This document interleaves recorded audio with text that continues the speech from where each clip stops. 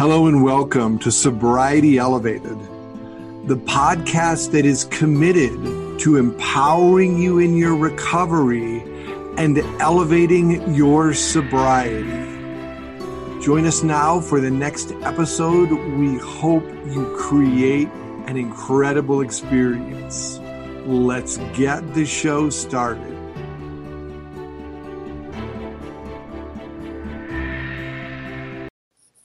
Hello and welcome back. Jim Pakonin here. Kevin's not able to make it for this episode. He is working. We hoped you enjoyed our last episode. The interview with Francine was really quite amazing. And in this episode, I want to talk about solitude. We're going to discuss solitude versus isolation versus being alone. Kind of as a result of the pandemic that we are in some places emerging from, yet in others not even close. And as I begin, I'm going to read a poem. And this is a message from the ancestors, Wisdom for the Way, that was received and written down by Mary Ellen Kelly and David Coombs. The most profound of all sounds is that of silence. Not the silence that is the absence of noise, but that of the quietness in which we hear the longings of our heart and ponder our responses. This episode is not just for those in recovery. It's for anyone that over the last year and a half has felt deep levels of isolation within their own minds and within themselves. We are slowly emerging from this thing called the pandemic. This pandemic has created a new world. Did you know there are now twice as many suicides as homicides? And in the age group of 11 to 30, the number 2 cause of death is suicide. Our young people are killing themselves. Our population is killing themselves. This isolation is creating a situation where your mind says it's easier to kill yourself than it is to deal with being alone. We do not know how to be alone with ourselves. One of the goals of this podcast, and one of the goals that I went through probably about 10 years ago, was a practice of learning how to be alone with yourself and being in a space of peace in the company you keep. Let me repeat that. The question for you is can you be alone with yourself and enjoy the company that you keep? The challenge is being alone without being lonely. It's being in solitude and being okay with the person that we are in that time. It's not being drawn into the mental state of isolation that takes you down a very, very dark place. Now, a few years ago, I did a suicide video. And in that video, I said, man, it would be a shame to lose you because of your thoughts. When we're in solitude and in this mental state of isolation, it's almost as if the dark thoughts and the dark voices inside of our heads just get louder and louder and louder. And we literally allow that negative narrative to drive us to the point where the only solution we have to quiet the noise may be some sort of addictive behavior or chemical, or it may be suicide. And man, it would be a shame to lose you because you're in a dark place with your thinking. The question that I have is, can you be in solitude and become okay in the space of your own company? Now, it's been said that each person is born alone, dies alone, and experiences life in between those two events. Our younger years are often spent alone. Those first few years, we have a lot of alone time. And with this current generation, that is not the experience. I cannot tell you the times I've seen these incredibly young people. They're given a device or put in front of a screen at a very early age.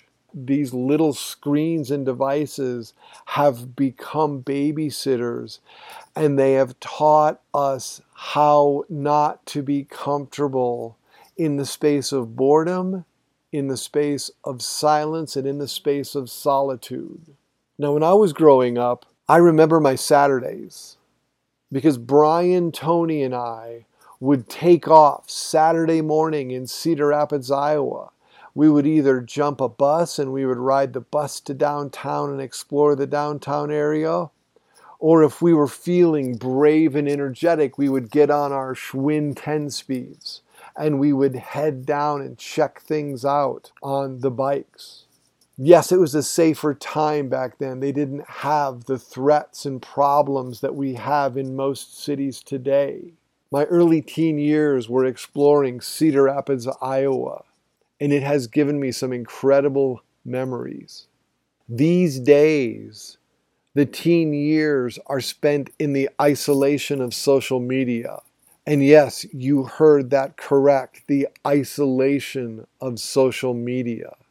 You see, social media occurs on a screen, and our brains are literally trained to look at how many likes do you have, how many people, who are your friends, who are not your friends, who has blocked you, who is requesting. And it creates a space of utter isolation. Now, for a while in my life, I had 2 teenage stepdaughters. And that was a very interesting experience because the moment they both got smartphones, they were literally 10 to 12 to 14 hours a day on their phone, even when they had school. Oh yes, the hollow promise is when they go to school, they would turn it off. But the screen time showed a very different story. And what it showed was people that were literally, their whole world was based upon what they found on that screen. With the pandemic that arrived in March of 2020, you are seeing an epidemic of solitude. You are seeing people that are so wrapped up in their devices. And like I said above, you're also seeing more people are committing suicide than homicide. Our teens are killing themselves. That is the number 2 cause of death for our teens. This podcast, it begins with you. I have some questions for you. Notice how you struggle with what arises when you are simply alone with your own thoughts and your own emotions. Can you be with yourself, looking at your thoughts, looking at your emotions, and literally learning how to be strong in the face of being alone? It takes some work.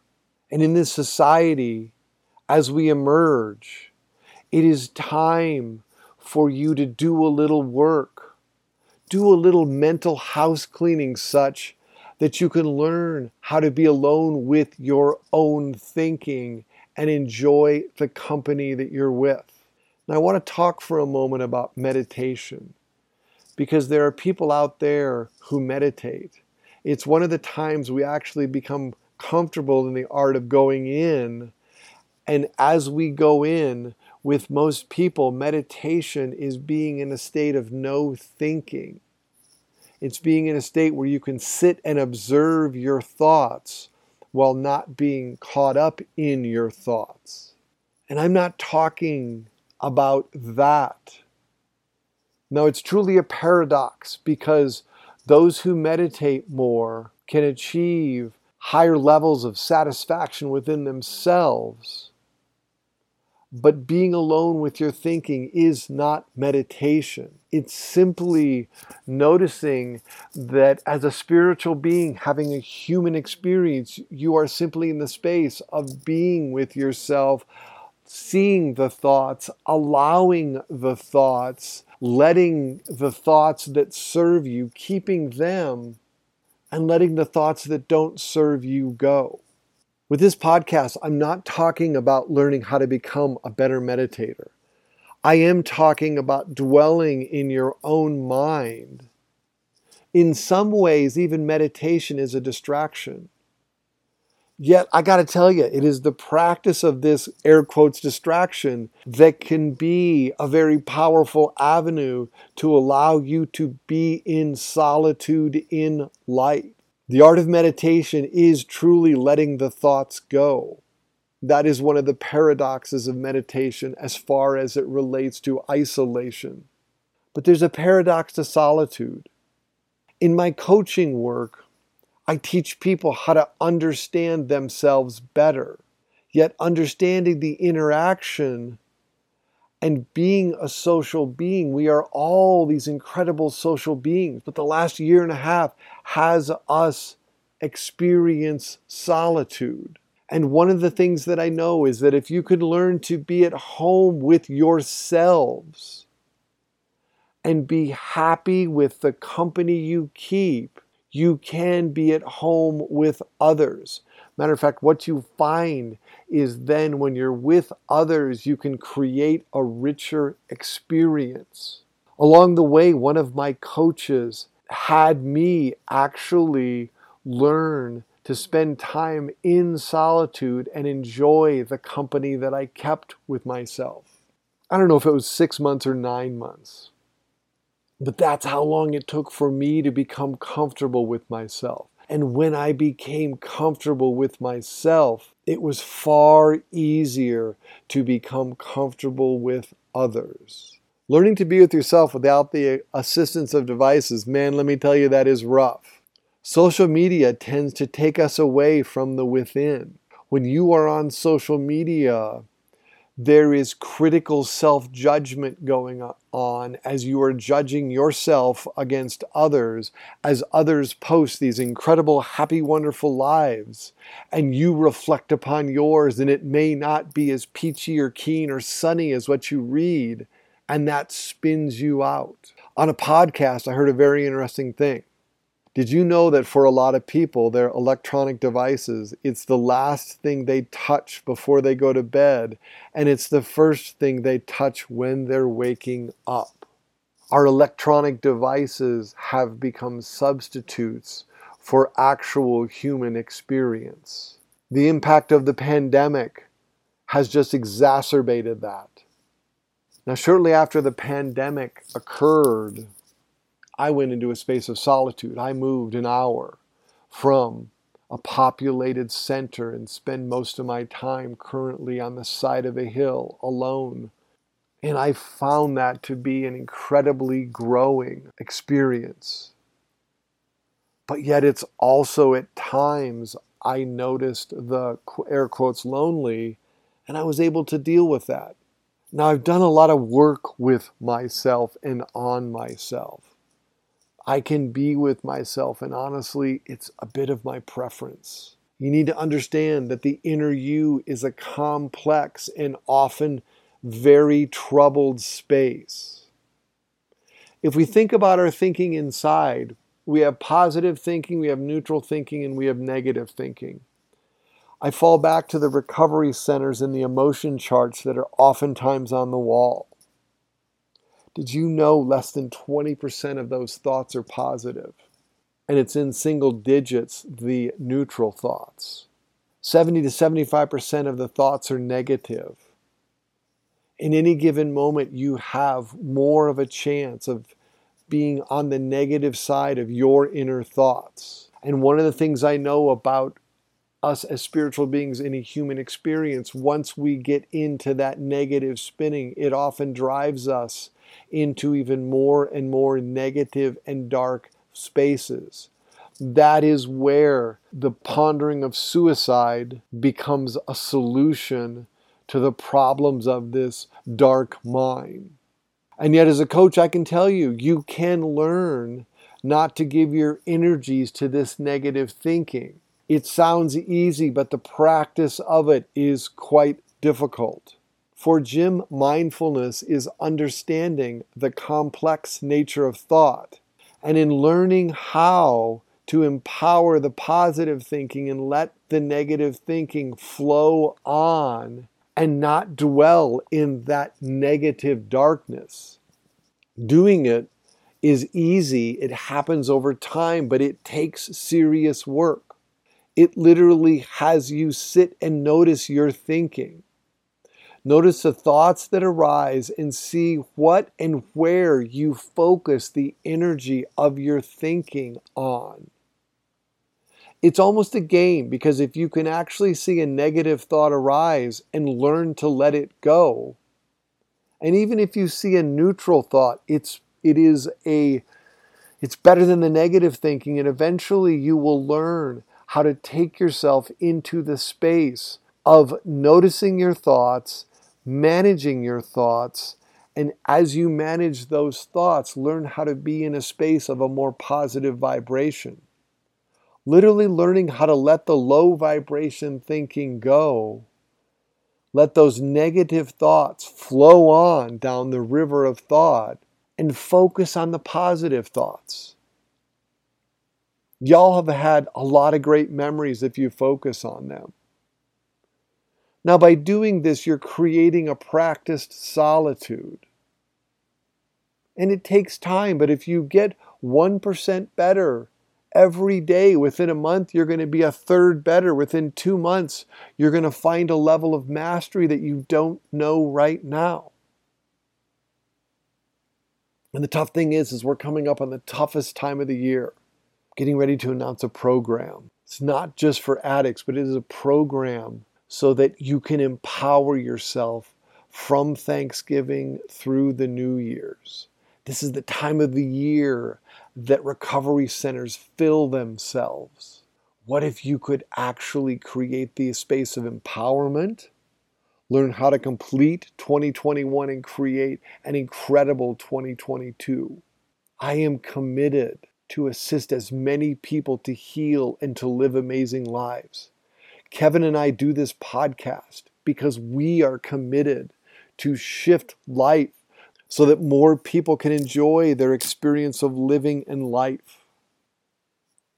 If you like this podcast, take a few minutes and give us a rating. It allows those funky algorithms to open us up so more people can learn and more people can find peace. My name is Jim, and I want to thank you for listening to this podcast. Kevin will be back in the next episode. Miss that man incredibly. And we got some fun interviews coming up. So thank you for listening. Thank you for being a part of our family.